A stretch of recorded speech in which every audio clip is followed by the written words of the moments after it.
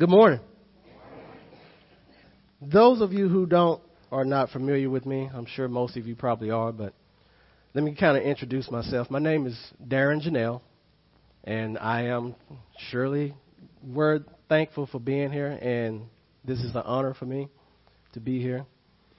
I want to start off by saying that a lot of times when I've preached, this is my fourth sermon, so a lot of times when I'm finished preaching, a lot of people ask me what seminary or whatever I attended or seminary I went to. I didn't attend any seminary. This was a calling on my life that God chose. Okay, so my seminary is the Holy Spirit. I want to put that there. And He is the teacher and sustainer of me. So one thing I would like to say, too, is about the identity of the church and the nature of the church is that a lot of people proclaim the name of God. A lot of people identify themselves with Christ, but their lives and what they say out of their mouths don't conform. There's a missing link in this society that we live in today. It's kind of a shame. Me and Jason was kind of talking about this yesterday about how the church is not really representing Christ as they should. And so therefore a lot of people who proclaim the name of Christ and they identify themselves with Christ, but those who are not identifying themselves with Christ, they look on at these people who claim to be Christians and they think that they could have Christ in the world too, and that's not true. That's not scriptural and it's not true. So understanding someone's true identity makes a huge difference. When people understand the true identity of Darth Vader, it makes a huge difference, especially in the lives of Luke. Okay? When people understand the true identity of Clark Kent, it makes a huge difference, especially for Lois Lane, right? So one's true identity is important. Stories of identity crisis frequently make headlines, and understanding someone or something's true identity can make a huge difference. This brings us to Matthew chapter 16. And we'll start at verse 13, and I'll read 13 through 20.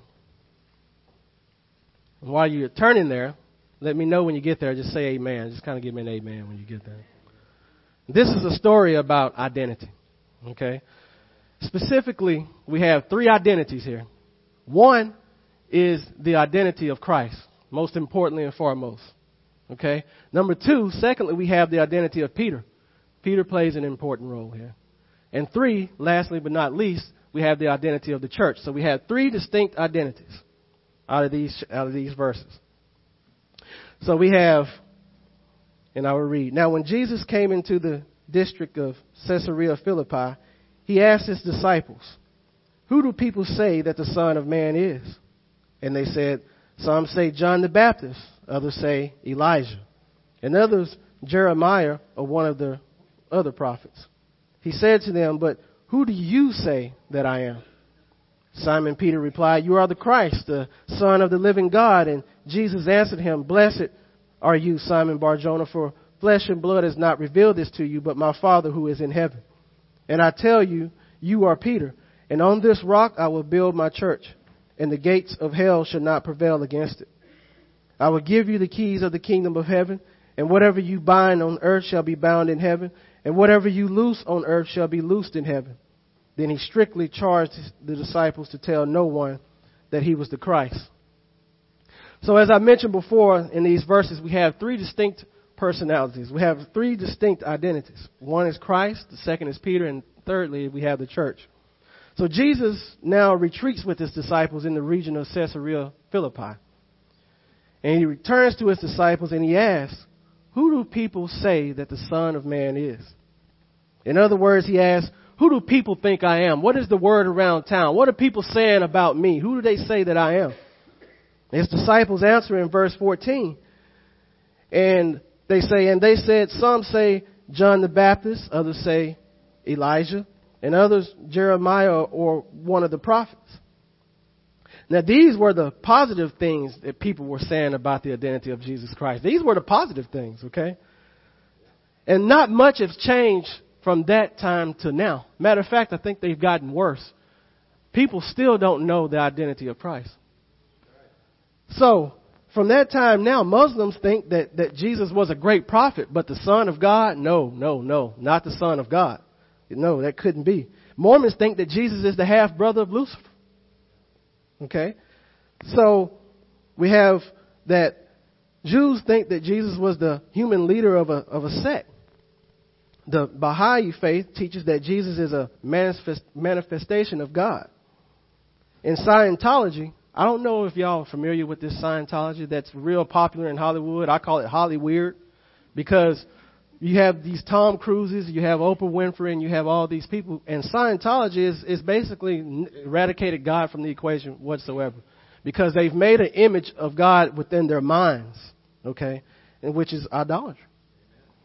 So they think that Jesus is one step below an operating theater, whatever that may be. I'm not even familiar with that. Atheists think that Jesus was a great guy who just did some good things. Jehovah's Witnesses think that Jesus was a created being similar to God, but not fully God. I can remember, I don't know if you can, a few years back in Hollywood, and like I said, I call it Hollyweird, that people thought it was cool to wear T-shirts that said, Jesus is my homeboy. Okay? And if you were to ask them if they believe in God, they would probably say yes. And then turn right around and say, but I'm not sure about this Jesus guy. I'm not sure about him. As if Jesus is not God in the flesh himself. So, we have all this, and people basically were confused about the identity of Jesus. So in verses 15 through 17, we have, he said to them, but who do you say that I am?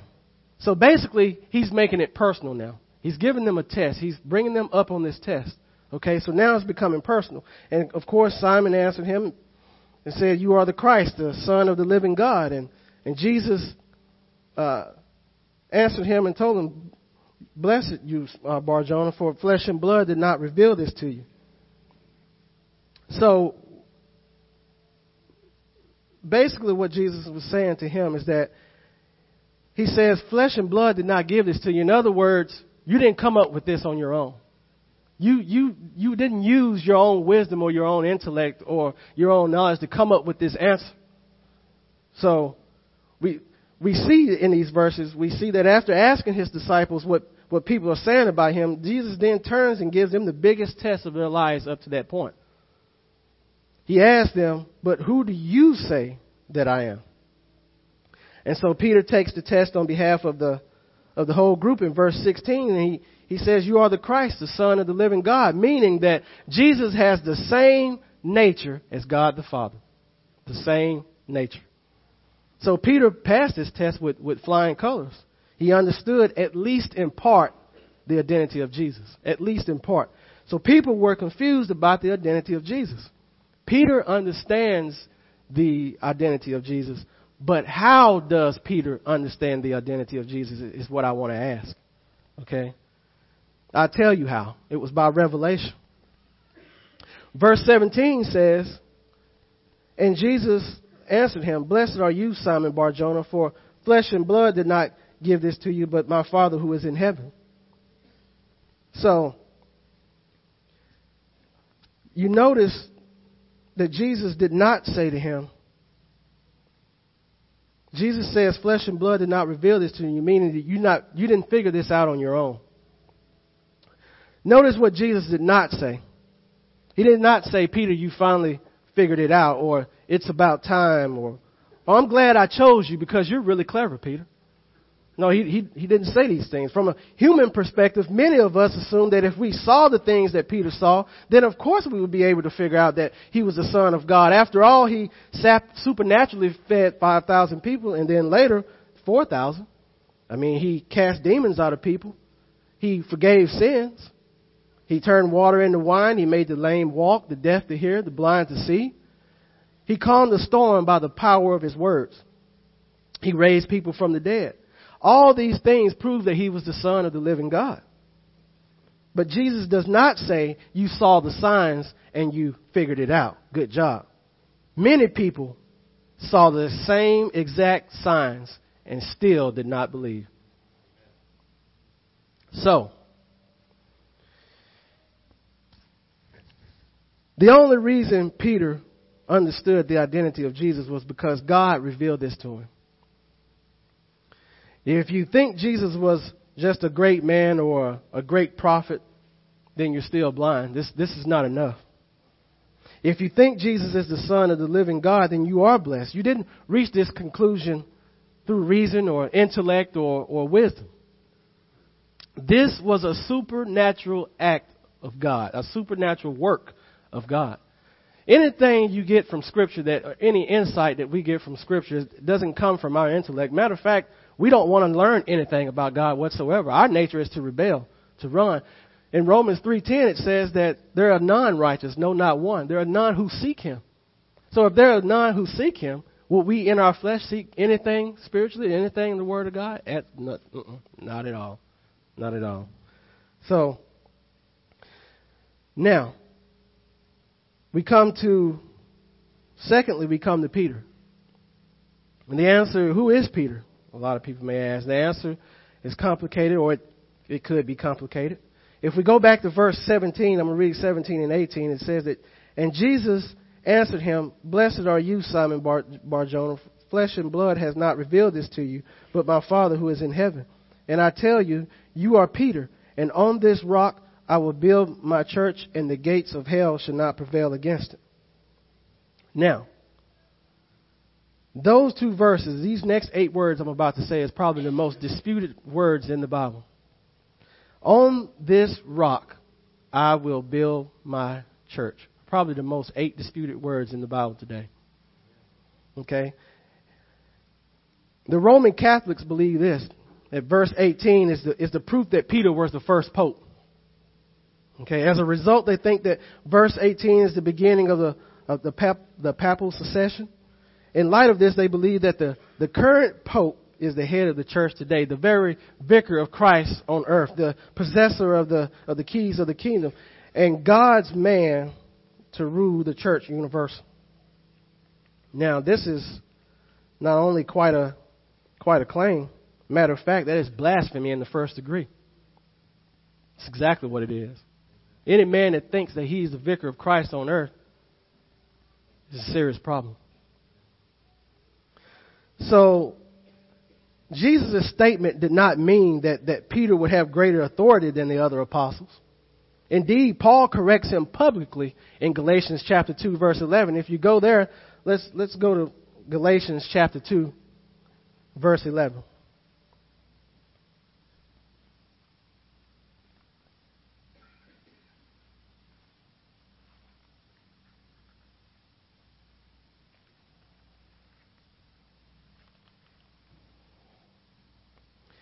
And it reads,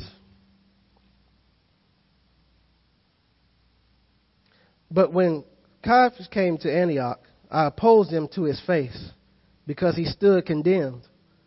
For before certain men came from James, he was eating with the Gentiles. But when they came and drew back and separated himself, fearing the circumcision party, and the rest of the Jews acted hypocritically along with him, so that even Barnabas was led astray by their hypocrisy.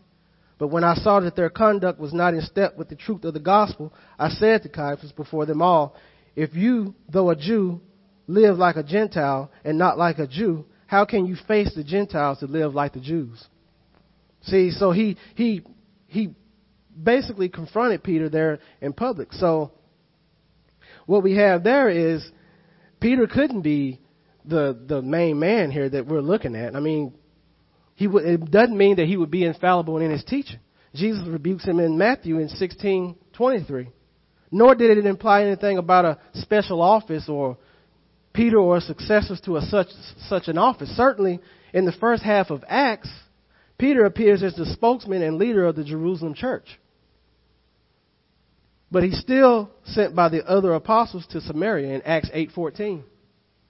And he is given an account of his actions to the Jerusalem church. That's in Acts chapter 11, verses 1 through 18. And though Peter certainly has a central role in the establishment of the church, he disappears from the Acts narrative after Acts 16. He just disappears. Furthermore, the disciples surely didn't think that Peter was the supreme pontiff either. Because in Acts chapter 18, verse 1, the disciples asked, who is the greatest in the kingdom?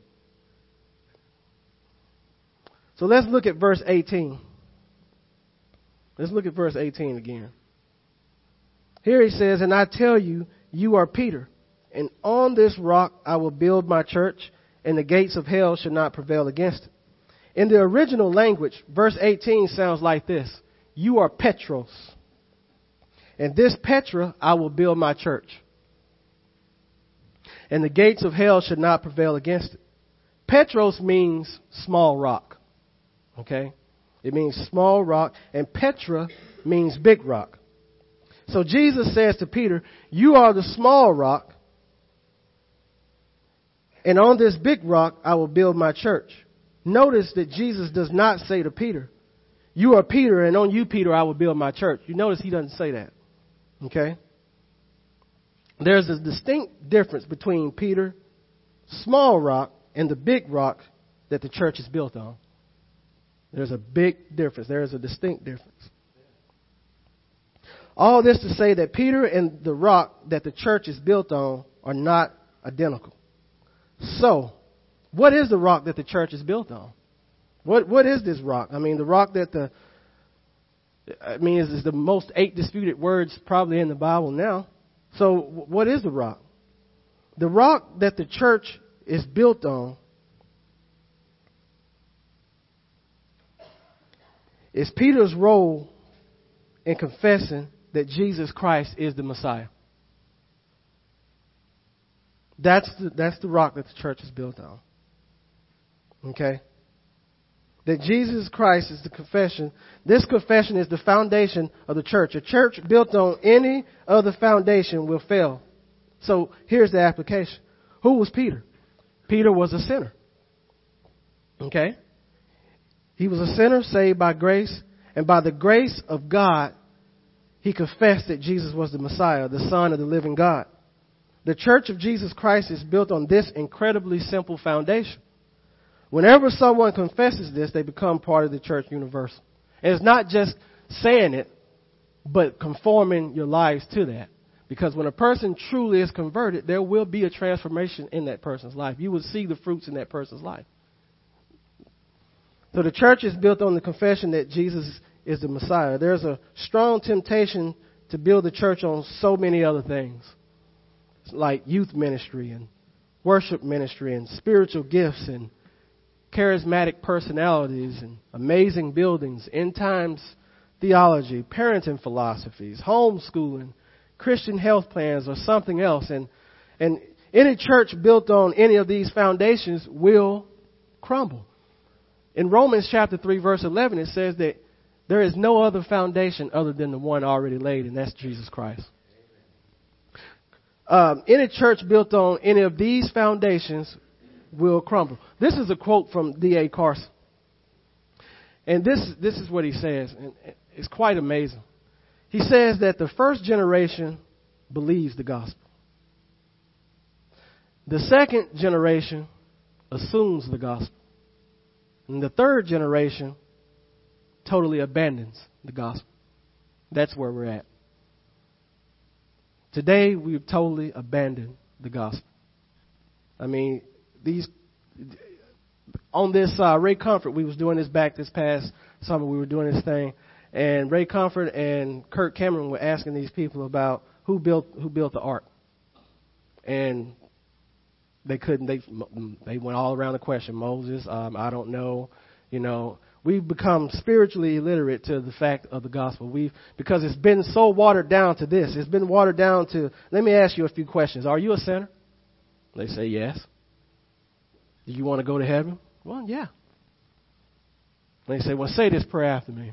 As if it's some magical formula to a person finding salvation. There is no formula to this. It's the Holy Spirit enters into a person and changes their life from the inside out. There's no words that you could say at the age of 5 years old or 6 years old that can save a person. So many people build salvation on so many other things other than the Word of God. It's been lost. Now, the church is built by Jesus Christ. We find that out. The identity of Peter matters. The identity of Jesus, the identity of Peter, and thirdly, but not least, the identity of the church. And what do we learn about the church's identity? Well, the church is built by Jesus Christ. If we look at verse 18 again, it says, "And I tell you, you are Peter, and on this rock I will build my church, and the gates of hell should not prevail against it." So Jesus proclaims that he will build his church. This is such good news. As I look around and I see Western culture unraveling, the terrorist attacks in Paris, the immigration crisis in Europe, the breakdown of the family in America. I mean, abortion on demand, gay marriage, hate speech legislation, our nation's massive debt problems. There's a clear pattern in world history, and that pattern is this. When cultures decay morally, chaos ensues, and then a dictator has to come in and restore order. This may or may not happen to us, but if it does, it is not going to stop Jesus Christ from building his church.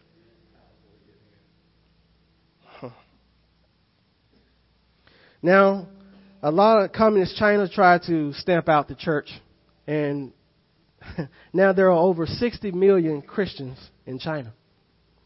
Islam has tried to stamp out the church, and there's thousands are coming to Christ all over the Muslim world.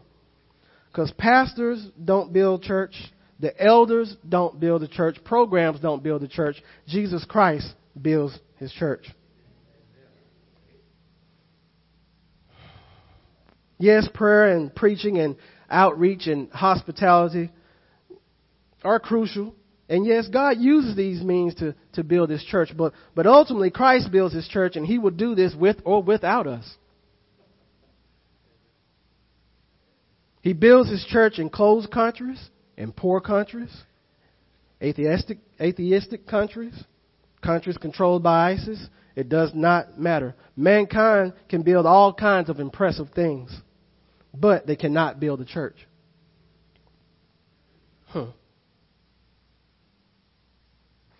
What do we learn about the church's identity? One, the church is built by Jesus, number one. What else do we learn about the body of Christ's identity? The church is indestructible. We read in verse 18, and I do this because I prove Scripture with Scripture. I don't prove Scripture with the world's definition of Scripture. Okay? So I use the Word of God. This is the last authority on earth right here, the final authority. So I like using verses to prove a point. It says, "And I tell you, you are Peter, and on this rock I will build my church, and the gates of hell should not prevail against it." So Scripture is telling us this, that the church of Jesus Christ is indestructible. She cannot die. She will not die. She will endure for eternity. There is nothing Satan or ISIS or any of these terrorist groups can do about it. There's nothing can do to stop her. Now, we know this so far from Scripture, that the church is built by Jesus, that the church is indestructible. What do we learn about the church's identity? It is this, that the church has the keys to the kingdom. In verse 19, we read, "I will give you the keys of the kingdom of heaven, and whatever you bind on earth shall be bound in heaven, and whatever you loose on earth shall be loosed in heaven." What are these keys? What are these keys, and what do they open? The keys are the keys of the kingdom of God, and the kingdom of God is the rule of God. These keys of the kingdom open and close the doors of the kingdom. So binding and loosing in it is another way of saying opening and closing. So, but how does the church open the doors of the kingdom? By preaching the gospel of Jesus Christ. Okay? By preaching the gospel of Jesus Christ. Whenever the gospel is preached, the doors of the kingdom are flung wide open for all to enter freely. How does the church close the doors of the kingdom? By practicing church discipline. This is exactly what happens as the book of Acts unfolds. The apostles, led by Peter, preached the gospel of the kingdom, and thousands are saved. Thousands. In Acts chapter 5, they also practice church discipline. And church discipline happens when a professing Christian sins are so serious that the leadership of the church does not believe that person is acting like a Christian anymore. The only authority the church has to open and to close the doors of the kingdom is the Word of God. That is it. You're not meant to survive on your own. You're not meant to live on the fringes of the church. As a matter of fact, a lot of times I look around and a lot of people, I have a cousin in Arkansas, and I was talking to, and they don't really call me anymore. They don't really talk to me anymore because ever since that God has chosen me out of the world, they don't have anything else to talk to me about.